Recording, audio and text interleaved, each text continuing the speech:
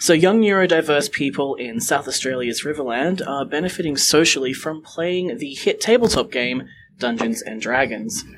Colloquially known as D&D, Dungeons & Dragons is a game that entails a group of people role-playing as different characters, guided by a central person called a game or dungeon master. In addition to the social aspect of D&D, the game also involves a significant amount of maths and literacy. So today I am talking to Dr Rose Mutuota, who is a lecturer at UNE whose focus is on inclusive and special education, responsive classroom teaching, and learning interventions for students with learning difficulties and disabilities. So thanks for stopping by to talk to us today, Rose. Thank you. So what are some of the struggles that neurodiverse students and students with learning difficulties face in the classroom? They range. So a lot of neurodiverse people with ADHD, autism spectrum disorder, will struggle with social skills. They will struggle with overcoming barriers in the classroom, making friends. They will struggle with literacy and numeracy. And they will also struggle with executive functioning, for example, organizing their lives. And it is something that can be taught to these students. We just need the time and space. And these games have proven to be very, very good because they get to meet people like them who are neurodiverse, and they also get to meet other people. We don't use the name no more anymore. So they meet other people and they can exchange ideas. And they learn from watching what other people are doing and how people are performing, and waiting skills. For example, waiting, turn-taking. Some of the neurodiverse people struggle with that a lot. So watching other people waiting their turn to perform a skill, to perform a task, they also get to learn that. So what are some of the current methodologies in place to help students in the classroom? So we do have quite a number of strategies to help them in the classroom. Some of these, we use strategies such as differentiation. For example, universal design for learning is a very, very important skill that we use. And universal design for learning is not just for students with disabilities. It actually works for everybody in the classroom. So what we do is we make sure that we prepare the class. You need to be proactive. Before you go into the classroom, you should know what students you have in your classroom. So I've got a student with visual impairment, hearing impairment, ADHD, autism. So you know who is in your classroom, so that when you're doing your lesson plan and you're preparing the materials, you have a range of activities for the different groups in your class. The curriculum is the same. The materials might be slightly different. So if it's a student who needs visual manipulation or visual skills, or who uses visual skills more than anything else, you bring in manipulative activities for them to do. So addition, for example, a game like that would be very good for somebody who really needs to see what they're adding two and two together. So for students who are gifted and talented, because they are all so in that classroom, then you bring in activities that actually extend them. You are asking them to apply the skills they are learning. So in your classroom, you have that, and that is why universal design for learning is important. In your classroom, you have a range of materials for the different groups in your classroom based on the same curriculum. And games like you've talked about Dungeons and Dragons are important because the students kind of identify with the characters. They are able to actually think of the stages. They're looking at the stages from one stage to the other, what skills they gain from that stage, working as a group, because Dungeons and Dragons works as a party. You work as a party, you work as a team. And teamwork is one of those skills that we try to teach in the classroom for all students, in fact. But the people who struggle most with teamwork are students with autism and ADHD. And therefore, a game like this where they are teaming up with all manner of students in the classroom and working together and helping each other and learning how to add, because it's incremental, you move to a different level in the game, they also learn to add. And they learn literacy, they learn speaking skills, turn taking. So it is really an excellent game. So How could aspects of Dungeons and Dragons be incorporated into the classroom to benefit these students? So, literature says that we haven't actually used as many games in the classroom as we should to support students who are struggling, especially the neurodiverse students. But we actually have board games. We use board games. We use other maths games and literacy games in the classrooms. But usually we use them as a time that we give the students free time. After you've done some good work, then you can have 5 minutes on the computer. But I think we need also to change our attitude so that we can use a game that like Dungeons and Dragons as a teaching tool.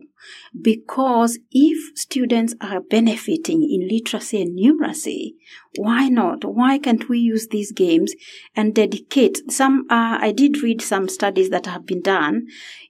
Testing, checking how or assessing how students, how teachers are using games in the classroom to teach students. And they have had a very high success rate in seeing the outcomes, better outcomes for students with disabilities. So I think this is the way we need to go. The other thing that came to mind a few minutes ago as I was walking here is that the students we have in the classroom are digital students. And we are still teaching them using traditional methods that were used in the 70s. I think we need to move from that. These are digital students. This is their everyday life. And what we try to do in inclusive education and using universal design for learning and all the other new strategies is you use what the students are using in their current lives, what they use outside the classroom. So going back to our traditional methods of talking and using the whiteboard, I think we need to think these students are digital games will work best for them in the classroom.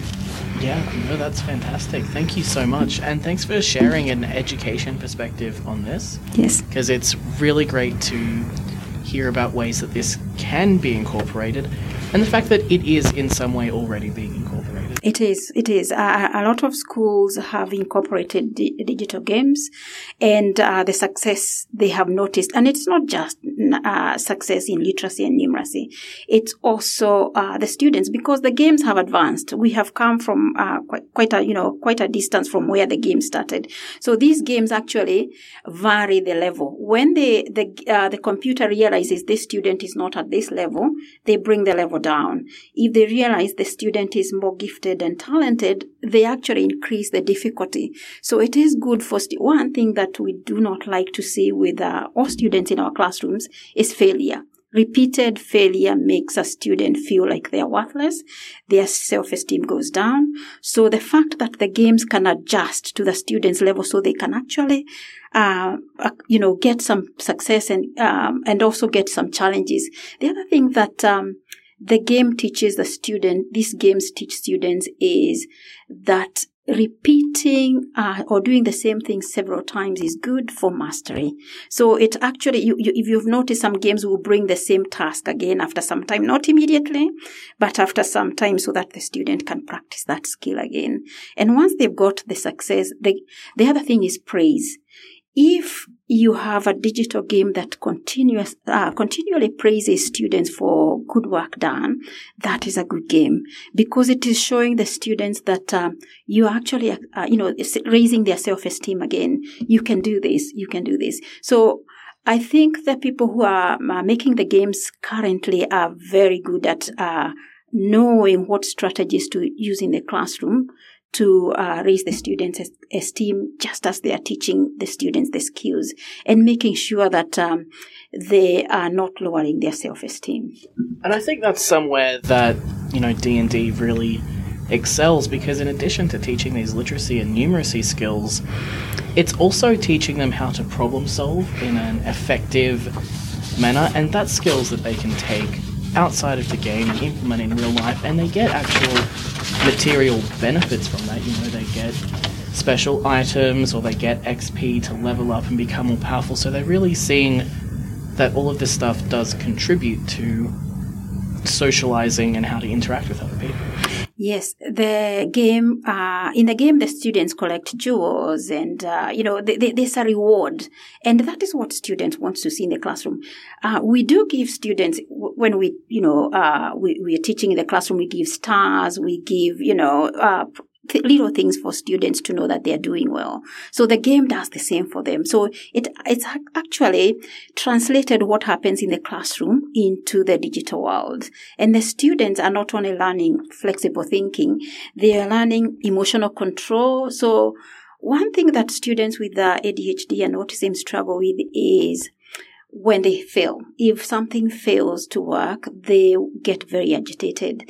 And the game, because of the fact that it is a team, they realize, oh, I don't have to get angry. Everybody else is holding on for us to try again. We can go 2 steps back, but we can try again. So emotional control, it also helps with working memory. So they are able to think about where were we last? Where do we need to go next? And also self-monitoring, monitoring your thinking and your behavior, and adjusting your behavior because you are in a team environment. And I think what inclusive education has changed is the fact that we do not segregate students with disabilities anymore into special classrooms. The fact that they're in the main classroom with everybody else, they actually can see the behaviors of other students in the classroom. And this is what this kind of a game is doing for them. We are together with everybody else. We learn by watching. And also it benefits everybody else by watching, by being able to support the students with disabilities in a game environment like that.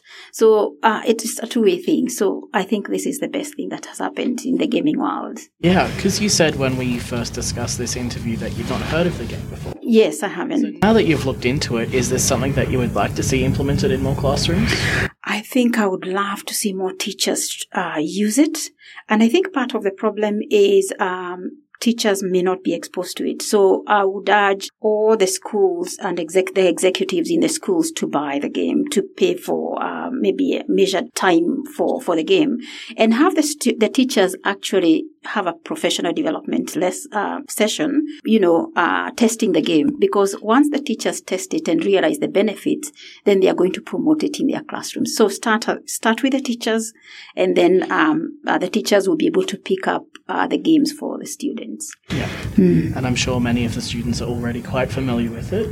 I'm almost certain a lot of students are always ahead of teachers. I must tell you that students are always ahead, and they will always tell us, Miss, have you tried this game? Have you tried this game? And it is important when we hear that students are loving a game to go and try it. So that's exactly what I do. When I'm told about a particular resource, digital game, I go out and have a look and test it out. I'll sign in, register, and test it out. And I think teachers out there need to do the same. Pre-service teachers need to do the same, because for us and our pre-service teachers, we're trying to get you to have as many, be prepared. You need to an arsenal of resources before you go into the classroom. And digital games are one of those important resources, because, like I said, our students today are digital students. So having that idea of what games you can use at particular times of the day to teach literacy, to teach numeracy, you will be one of the best teachers out there. Thank you so much, Rose, for stopping in today. Thank you.